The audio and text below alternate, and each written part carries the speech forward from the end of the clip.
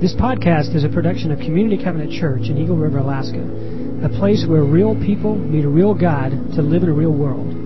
For more information, check out our website at communitycovenant.net. Today's reading is from 1 John, chapter 1, starting at verse 5 through chapter 2, verse 2. This is the message we have heard from him and declared to you. God is light. In him there is no darkness at all. If we claim to have fellowship with him, yet walk in the darkness, we lie and do not live by the truth.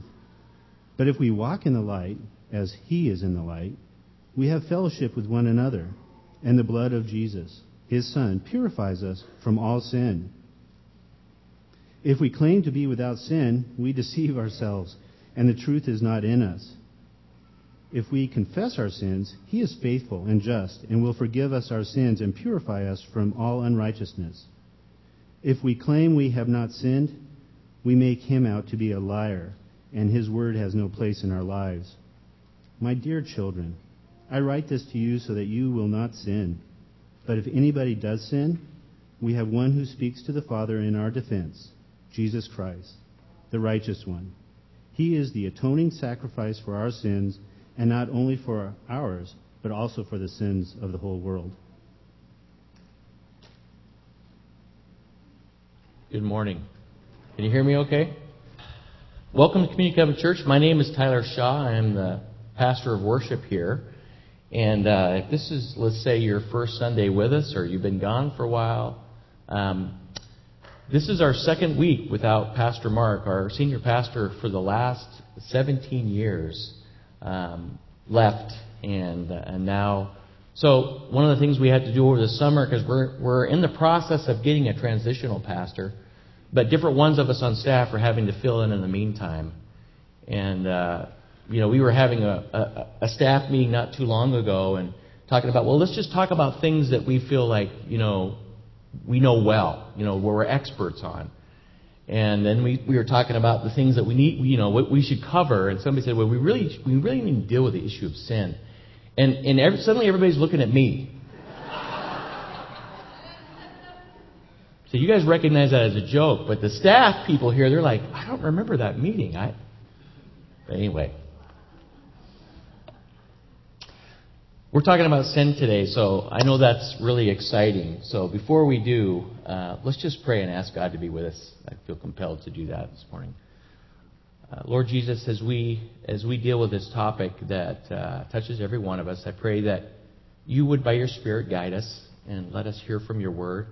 Help me as I speak. We ask in the powerful name of Jesus. Amen. If you have your Bible, I'm going to actually be looking at the text from 1 John quite a bit today, and we have extras back on the table. And don't hesitate to get up and get one, or if you've got a smartphone or something like that, you might be able to look one up. 1 John 1 says, that which was from the beginning, which we have heard, which we have seen with our eyes, which we have looked at and our hands have touched, this we proclaim concerning the word of life. A couple things about John. This is the Apostle John, perhaps Jesus' closest personal friend. This is one of the apostles that walked around with Jesus. He gave us the Gospel of John. He gave us these three epistles, 1st, 2nd, and 3rd John. He's also the author of Revelation. And he's writing in the latter part of the first century. He is perhaps at this time the last person alive who spent real quality time, intimate time with Jesus Christ. And he's living in an age where the church in Jerusalem, where it was birthed, has been persecuted by Nero, and Christians have scattered across the Roman Empire. John's probably writing from Ephesus. And so they've undergone persecution from without, and now he's writing because he has some concerns. But can you imagine for him as he begins to write, and he says, look, he's like one of the last guys that was there. I was there when it happened. And so he says, I heard, I saw, I touched, I experienced it firsthand. And he's using the verb forms there. It's like what he's saying is, my life will never be the same. And because I've heard him, because I've seen him, because of what I've experienced in being around the person of Jesus Christ, my life and everything I understood about life has been completely altered forever. One of the things, our kids, my two kids, are getting old enough that we get to go back and rewatch movies that we liked, 10, 20 years ago. And it's fun to watch and have our kids watch them for the first time. And we watched the other night Sneakers, Robert Redford, and pretty good little spy movie. They got cell phones that are like bricks, and the computer looks like I don't know something, I don't. But it's interesting when I think back, because I think it was junior high. This is going to date me here, but I think it was junior high or high school.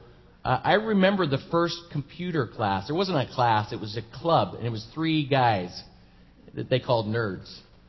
And I remember watching them one day because I actually wanted to be one of them, But they were loading a computer program, and it was on a cassette tape.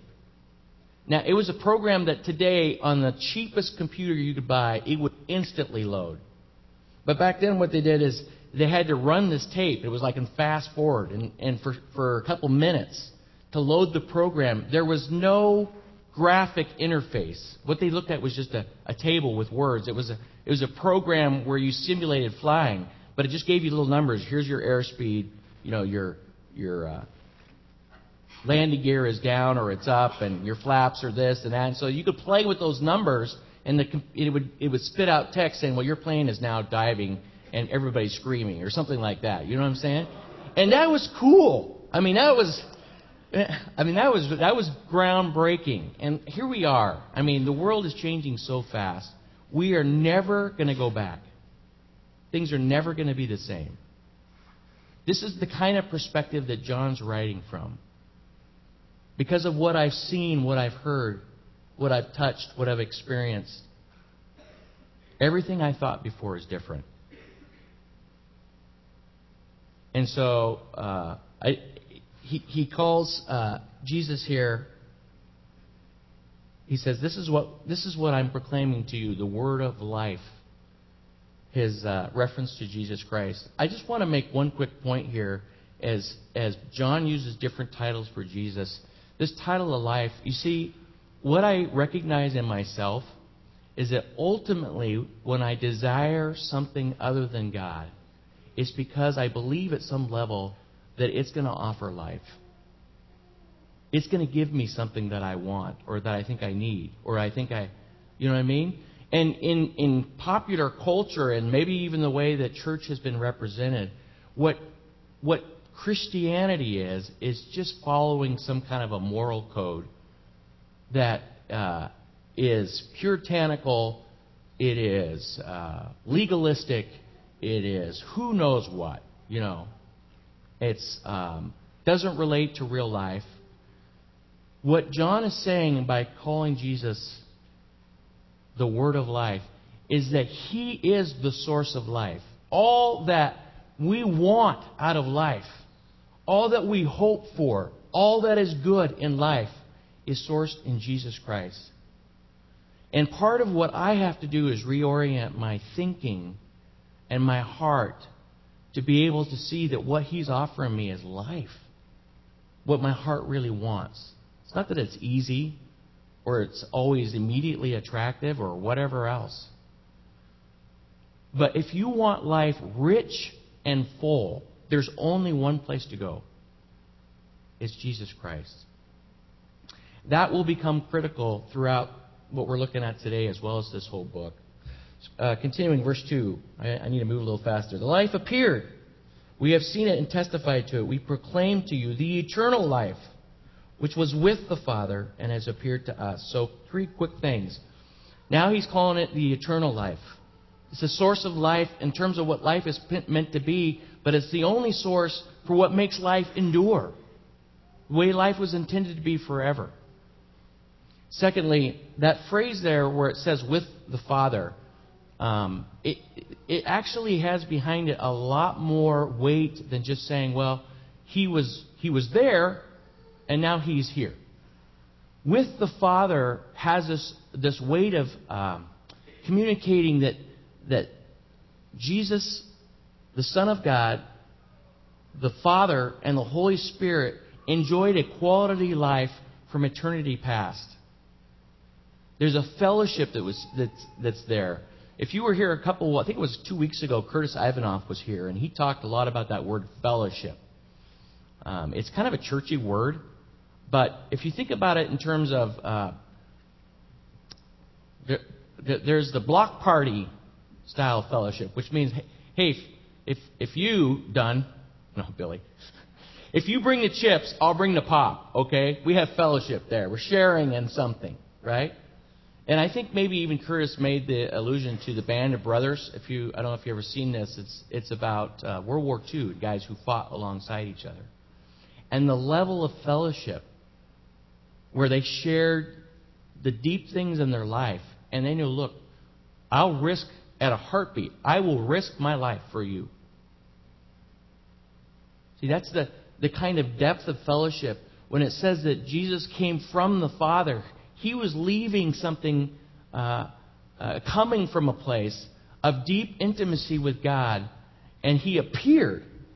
I mean, He appeared right here in front of us. Have you ever wished, man, if I could just see God? Jesus did that. That's what John's telling us. He appeared right in front of us to behold. We walk with Him. We talk with Him. Our lives will never be the same. Verse 3, we proclaim to you what we have seen and heard, so that you also may have fellowship with us, and our fellowship is with the Father and with His Son, Jesus Christ. We write this to make our joy complete. This is an introduction to John's whole letter, but it serves as an introduction to the part that we're getting into. And I just wanted to ask the question, why is John writing this? Well, as you read through that, the letter, what you find is that there's false teachers who are beginning to have influence in the church, and they're teaching certain things. And one of the things that they're starting to teach is they're denying the reality of who Jesus was. The fact that He came in the flesh, that He actually lived, that He walked, that He died, that He was risen again, and that He retains His humanity, His physical body, as the resurrected Lord Jesus Christ. So there's teachers that are beginning to deny, and he calls them the Antichrist, that deny. Anyone who denies that Jesus is the Christ is the Antichrist. That's one of his phrases right out of that. So he's concerned about that as a person who walked and touched and was there when it happened. The other thing, and this is something that we all struggle with, and I want to focus on a little bit, is that it's really easy for us, because sin has come into the world, and what it does, and it fractures our lives, and it fractures our thinking, and so we can begin to divorce who we are, the way that we live, with what we say that we believe. You see, hypocrisy makes its way in. Self-deception has made its way in. And it continues, as we are Christ followers, it continues to wage war against our soul, against our and as we pull that apart, and so you had people teaching, look, I have a higher knowledge. And so that doesn't involve, I can do these certain behaviors and these acts, and it doesn't matter. Because I've been privy to this new higher knowledge. And what John is saying, no, see, we can't divorce those. And praise God that what Christianity is, it's not a set of doctrine, right? It's not a political party. It's not a way of living. It's a person. It's a person. It's the person of Jesus Christ. One of the things I hope we capture a vision today as we look at this, and I struggle with this. This is something I struggle with. You see, as I go through life, just the everyday routines, and they can even be spiritual routines. They could be reading my Bible. It could be praying. It could be, I work here at the church, and so, presumably we're doing, spiritual stuff, right?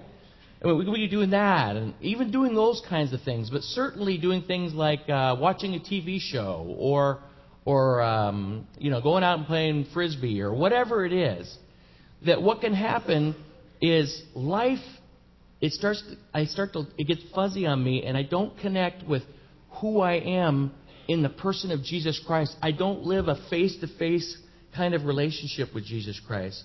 That I'm conscious that I'm not just following a doctrine. I'm not just following a set of beliefs or a category of religion. I'm connecting my life with you. We together are connecting our lives with the person of Jesus Christ. So when Jesus' disciples said, "Hey, if you just show us the way to the Father, show us what we're supposed to do, or show us what we're supposed to believe." If you remember, one of Jesus' disciples in the latter part of the Gospel of John was asking this. He said, "Just show us the way, and then we'll do it." What's Jesus' response? I am the way. I am the truth. I am the life. And you see, we so naturally start divorcing how we act, what we believe, what we do from the person of Jesus Christ, and we start following a way, a set of rules, whatever it is, religion, whatever it might be. And John, through this book, he is going to make some sharp contrasts. John loves sharp contrasts. And what he likes to do is say, look, if you hate your brother, if you act like you don't, then you have no part with God. He's really sharp, because we can't disconnect what we believe from how we live. How we live is ultimately a reflection of what we really believe. So we're in this series, Living Faith, and that's really what it's about. Life beyond belief. Our world, our culture likes to define Christianity as it's just like the sect that has certain doctrines, that believes certain things. When somebody asks you, "Are you a Christian?" I'm almost afraid to answer. I don't even know what they think by that. I like the phrase, I'm just trying to follow Jesus Christ. I'm just trying to live according to Jesus Christ. Now, as we get into the sin thing, you need to recognize that verse 4, that the reason John's writing this is he wants to produce joy in you and I, in himself as a writer, but he wants us to experience the joy, the fullness, the richness of life that he intended. So we jump into the next section here. Verse 5, and he's going to begin now, John is, with one of his big contrasts, or big stark statements, if you will. And he says, "This is the message we have heard from him and declare to you. God is light. In him there is no darkness at all." One of the things I find interesting about that is John, being a good Jewish person, you would think that this would be something he would simply understand, he would know, having grown up Jewish. That the idea that God is light, God is good, and these concepts, once again, we could say that we believe them and we can give some sort of intellectual cognizant assent, but if we're not careful, they won't impact who we are, the way that we live.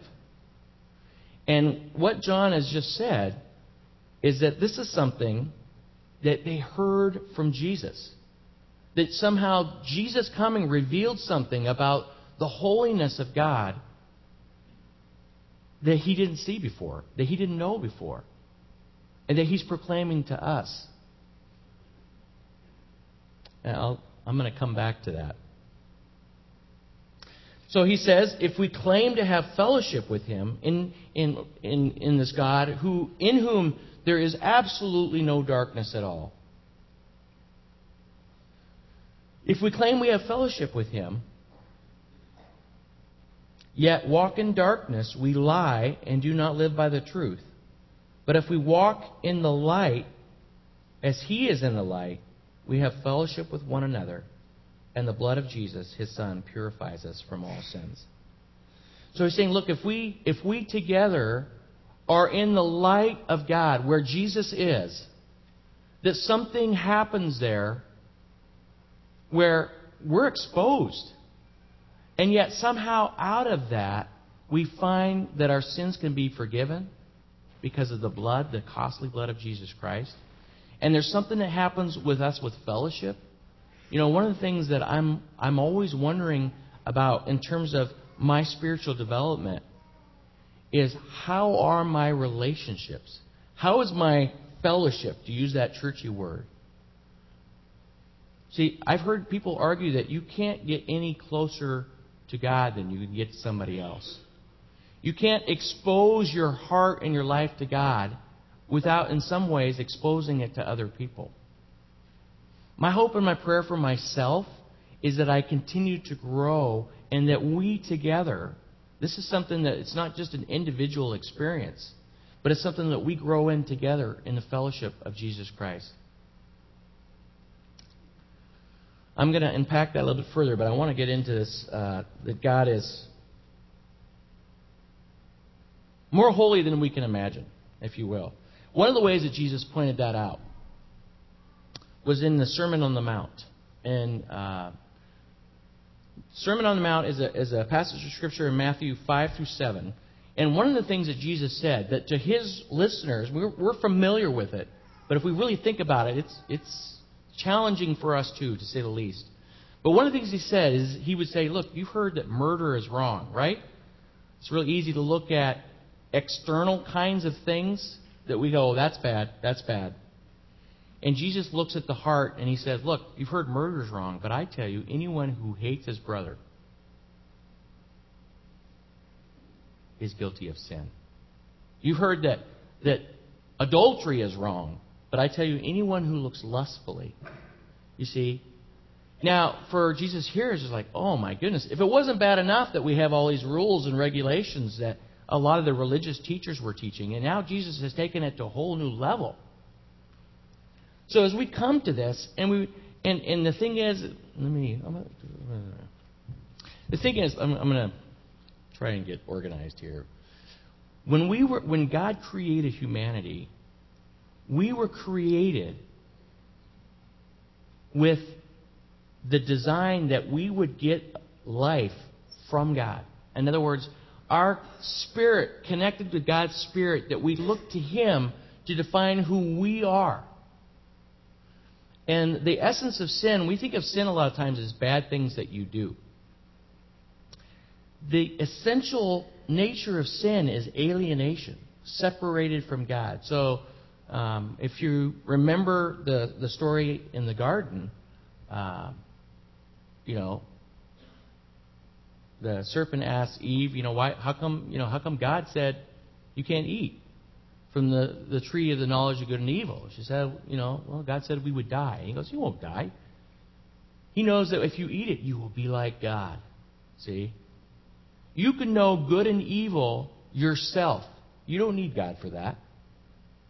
You could be just like God in that. That the source of goodness can come from you. You don't need to look to God for that. And so, and what happened in that moment is we became very inward focused. You see? This is literally, if you could look inside of our lives, that's it. We got to look to ourselves now. You probably have seen this image before, right? And Pastor Mark used this image a lot to talk about that there's, like an iceberg, there's a part of us that we can see, but most of us is deep. Most of who we are is not readily visible. Here's another way to look at it, and this is not authoritative or anything. But if you think of those actions and behaviors as that part that we can see, right? And who we are in our life, in our heart, our emotions and desires, our mind, our reasoning and our thoughts, our body, our physical strength, but not just the part, I've got that intentionally on the part you don't see, because there's all kinds of chemical reactions and electrical things happening inside of our body. Even what we see on the outside, it's just a small portion.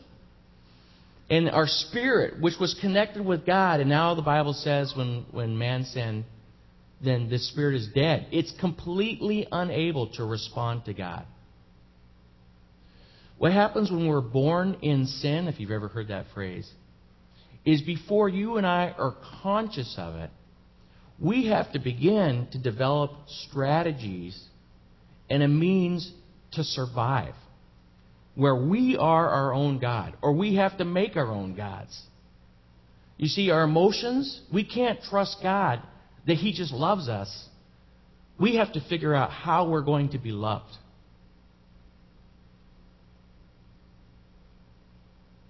Our minds, we have to figure out what's important. We have to reason why things are the way that they are. Our body, you know that there are, I understand that research has demonstrated how we learn from a very young age that when certain circumstances happen, let's say you grow up in a home, let's just say where there's a lot of yelling. The yelling makes you feel nervous, insecure. And there's reactions that you develop from the time you're very small that has nothing to do with God. See, it's about you and I figuring out how we're going to make it apart from God. That's what sin is. And these things become patterns in our life. They're like patterns. They get cemented. And we learn from an early age, wow, if I don't want to get yelled at, I just need to avoid confrontation. I mean, that's at a real basic level.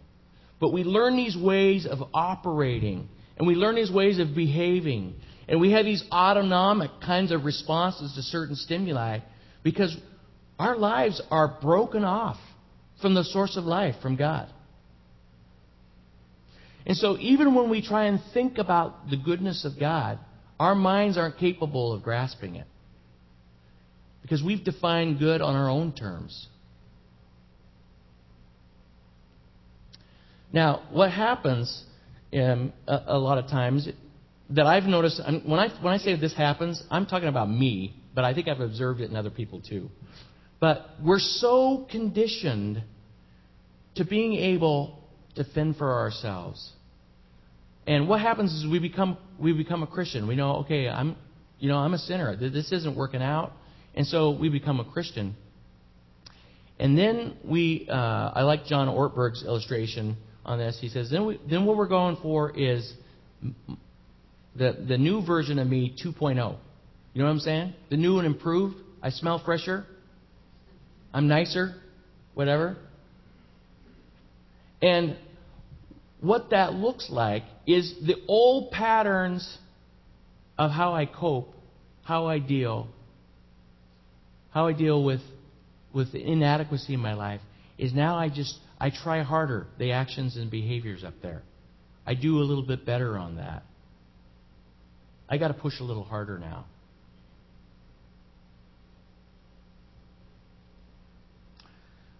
There seems to me that there's just a lot of natural, unconscious confusion about our behaviors.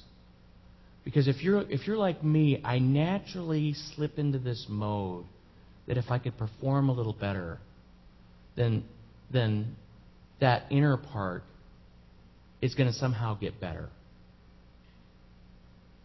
If I can read my Bible a little bit more, if I can stop yelling at my wife, if I can, go to the workout, the gym 3 days. I don't know. You know what I mean? It's like if we get this idea in our mind, but here's the thing: this is universal. Jesus addressed this issue a lot. Galatians is about this issue. I'm going to read for you a passage out of Matthew real quick. This is Matthew 23. Listen to the language here. Woe to you, teachers of the law and Pharisees, you hypocrites! You clean the outside of the cup and dish, but inside they are full of greed and self-indulgence. Blind Pharisee, first clean the inside of the cup and dish, and then the outside also will be clean. Woe to you, teachers of the law and Pharisees, you hypocrites! You are like whitewashed tombs, which look beautiful on the outside, but on the inside are full of dead men's bones and everything unclean. In the same way, On the outside, you appear to people as righteous, but on the inside, you are full of hypocrisy and wickedness.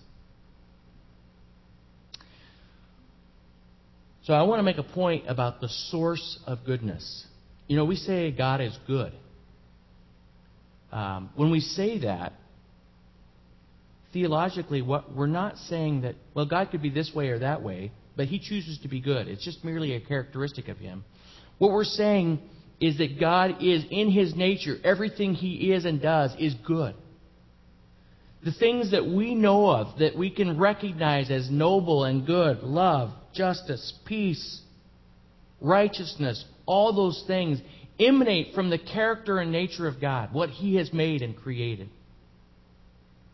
They all have their source in Him. In fact, I think Jesus illustrated this in Luke. You remember there was a rich young man who came to Jesus. And this is an interesting, fascinating interchange to me. Because what the man said, he ran up to Jesus. Now, I want you to know, he fell on his knees. I mean, this is a guy of sincerity. A guy who's working hard. And I think Jesus sensed something about him. And he said this, "Good teacher, what must I do to inherit eternal life?" You know what Jesus' response was? He says, "Why do you call me good? Nobody is good except the Father in heaven." Now, we don't, if we're good evangelicals who believe, Father, Son, Holy Spirit, how could Jesus say He wasn't good? But see, I wonder if what Jesus sensed in him is if He asked, "Why do you call me good?" And the man said, "Well, you do lots of good things. I mean, you've been feeding the hungry. You've been doing good things." And what Jesus is saying is that His life is intimately connected with His Father, who is the source of all good things. Yes, Jesus is good. But not because of things He does. It's because of the connection with His Father. So, as we look at this diagram, what happens is we have this tension because the Bible everywhere talks about us doing good things. Right? To live according to what we say we believe. And we're commanded to care for orphans. We're commanded to do good things. Here's the other reality is you do not have to be a Christ follower to do good things, to do good works. Okay? There's people, a lot of people in the world that do way more good things than me. I'll tell you that for sure. Right? The problem is we get confused that we think that somehow by doing good things, it will fix what's going on in the center of our lives. See, Jesus' word to the Pharisees was, no, first clean the inside of the cup, and then the outside will reflect that. So what that means for all of us is that we can look good on the outside. We can look good with how we live our lives, but that does not mean that good resides, that we're walking in the light as Christ is in the light. And we can fall to the error that somehow, if I'm doing good things, that's going to make something right on the inside. Am I making sense? Okay. So, we are called to do good. All people do good things. Doing good things does not make you good. And it doesn't make me good either. Only the Father in heaven is good. And goodness comes into my life as I am connected to the person of Jesus Christ.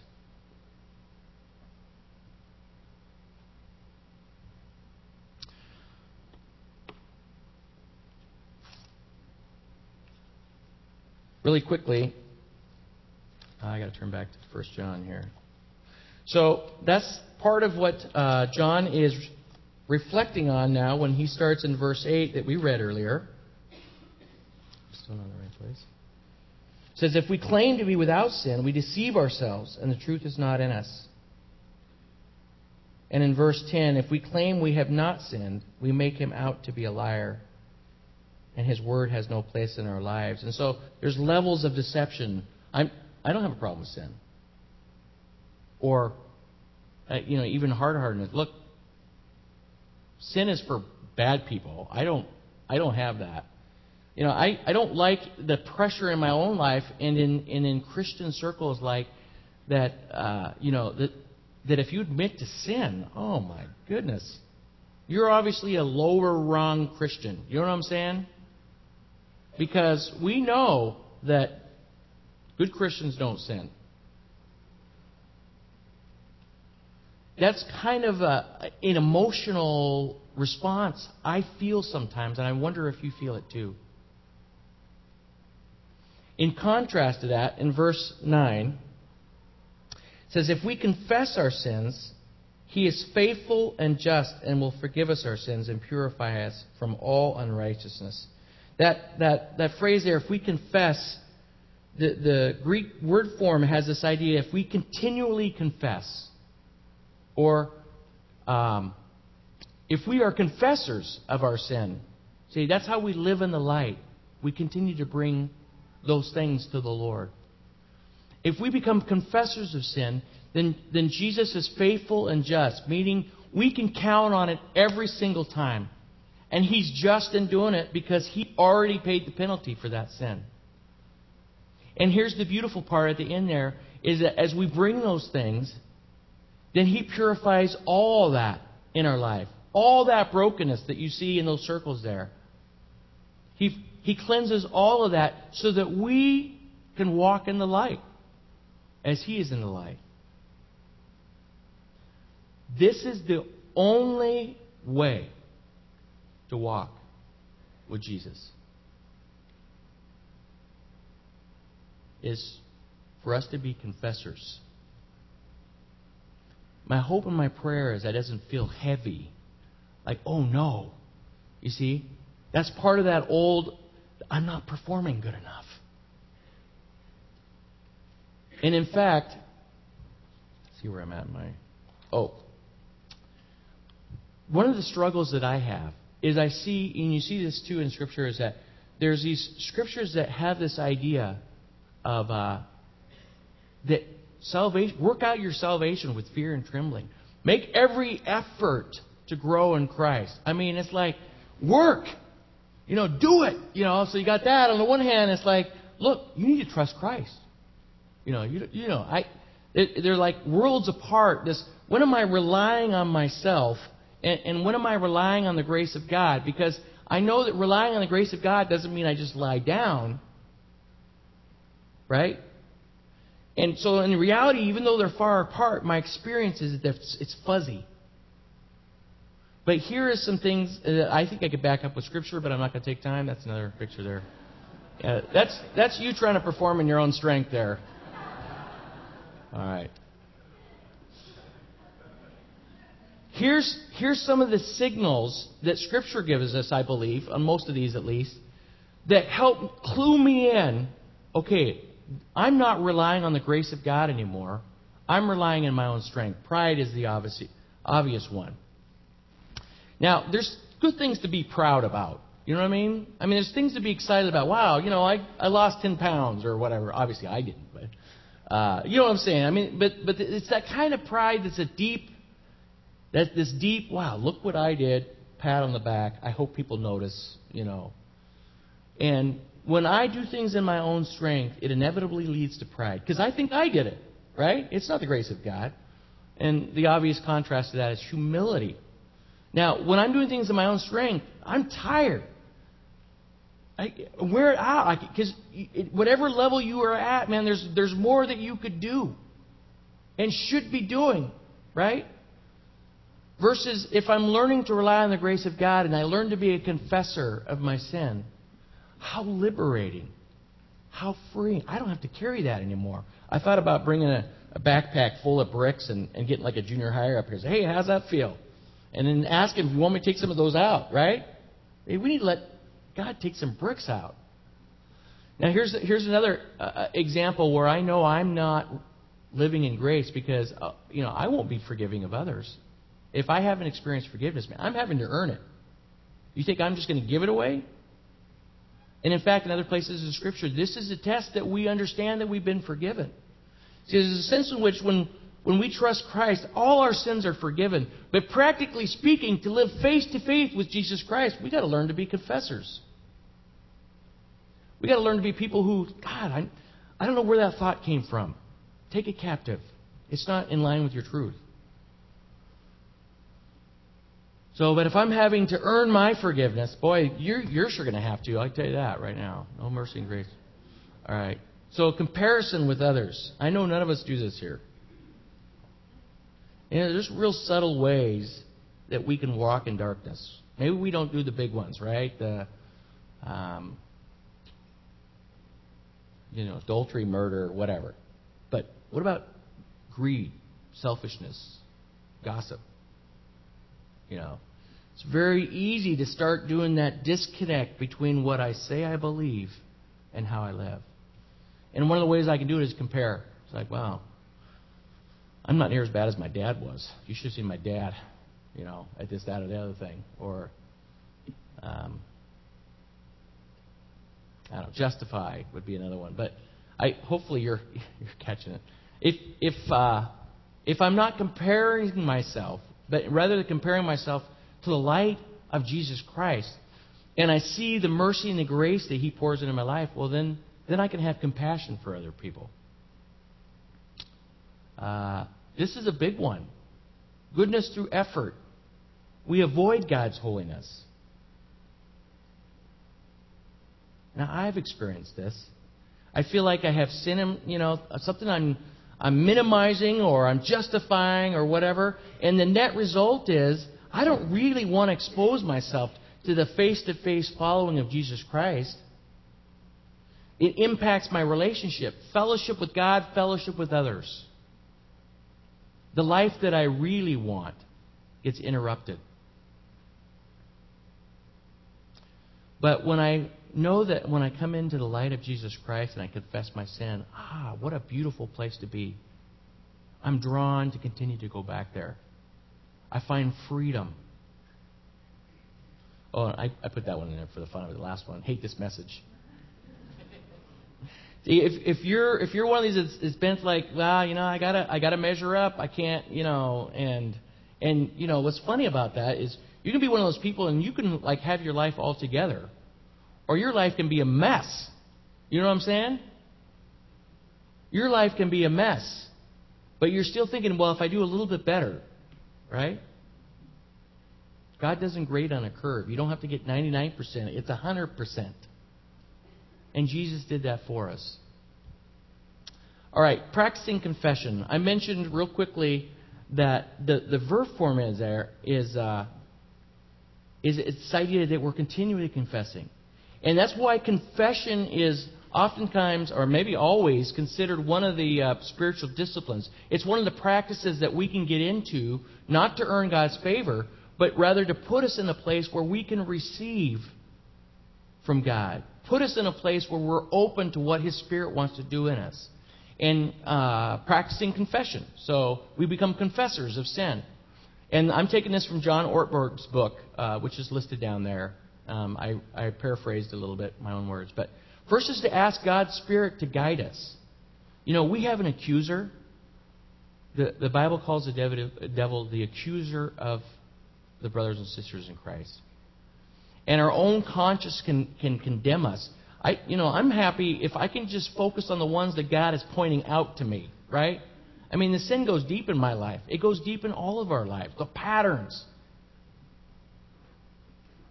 God has forgiven all of that. But what I need to deal with is what the Holy Spirit is doing. This is the one that's keeping you from me right now, Tyler.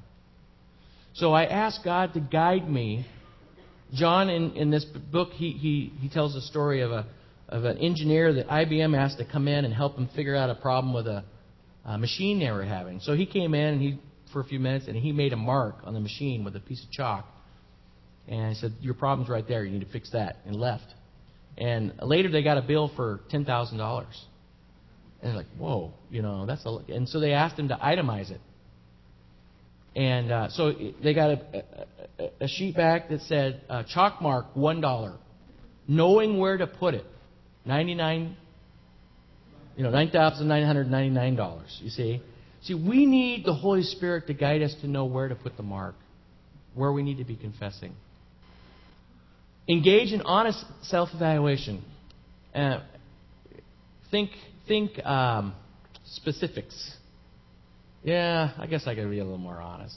No, I lied to my wife when I said this.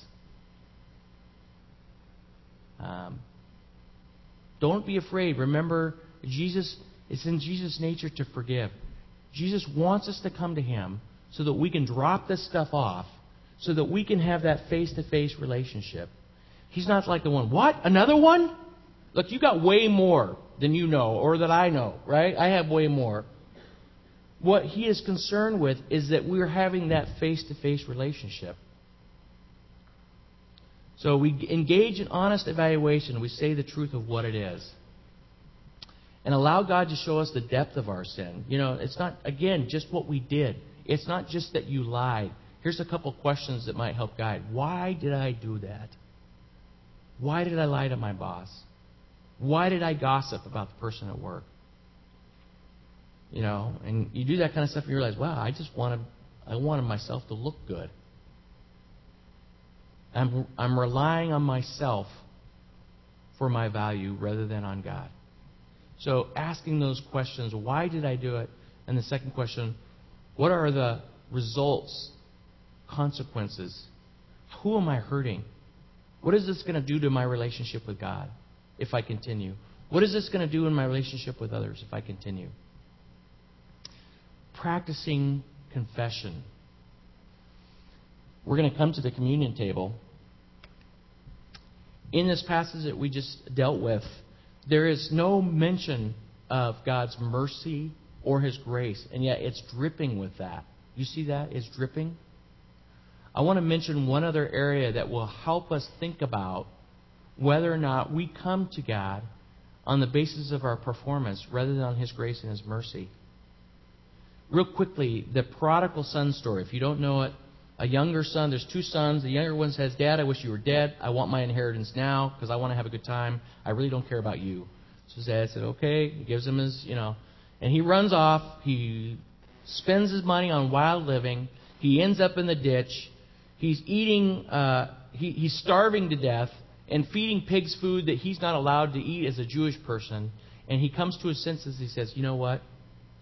That was really stupid. I'm going to go back to my dad and I'm going to beg for mercy.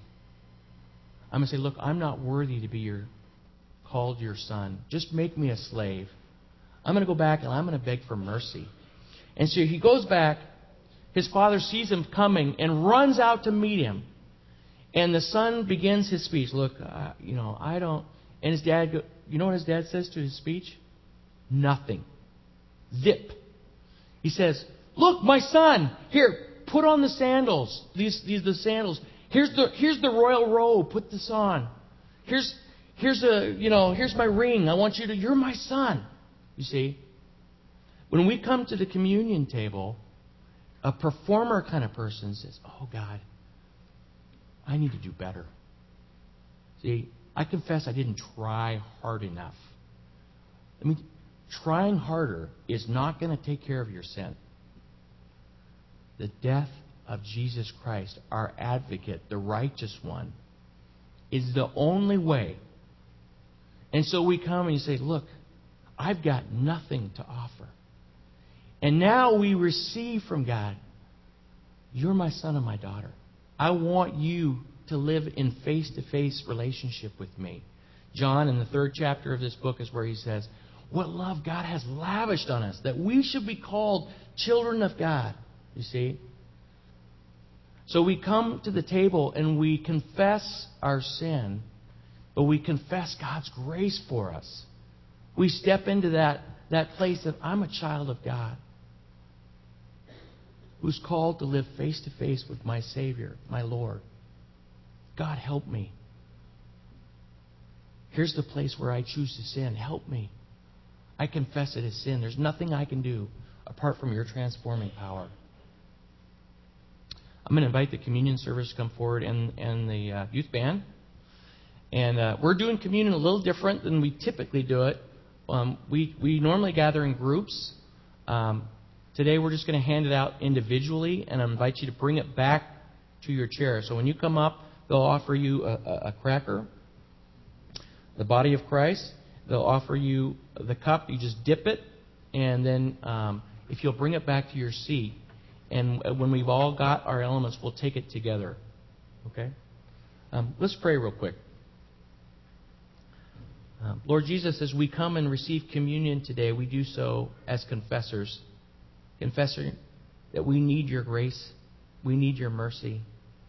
And God, as we receive as your sons and daughters, as an expression of our desire to live face to face with you and with one another. God, transform us, we pray in Jesus' name.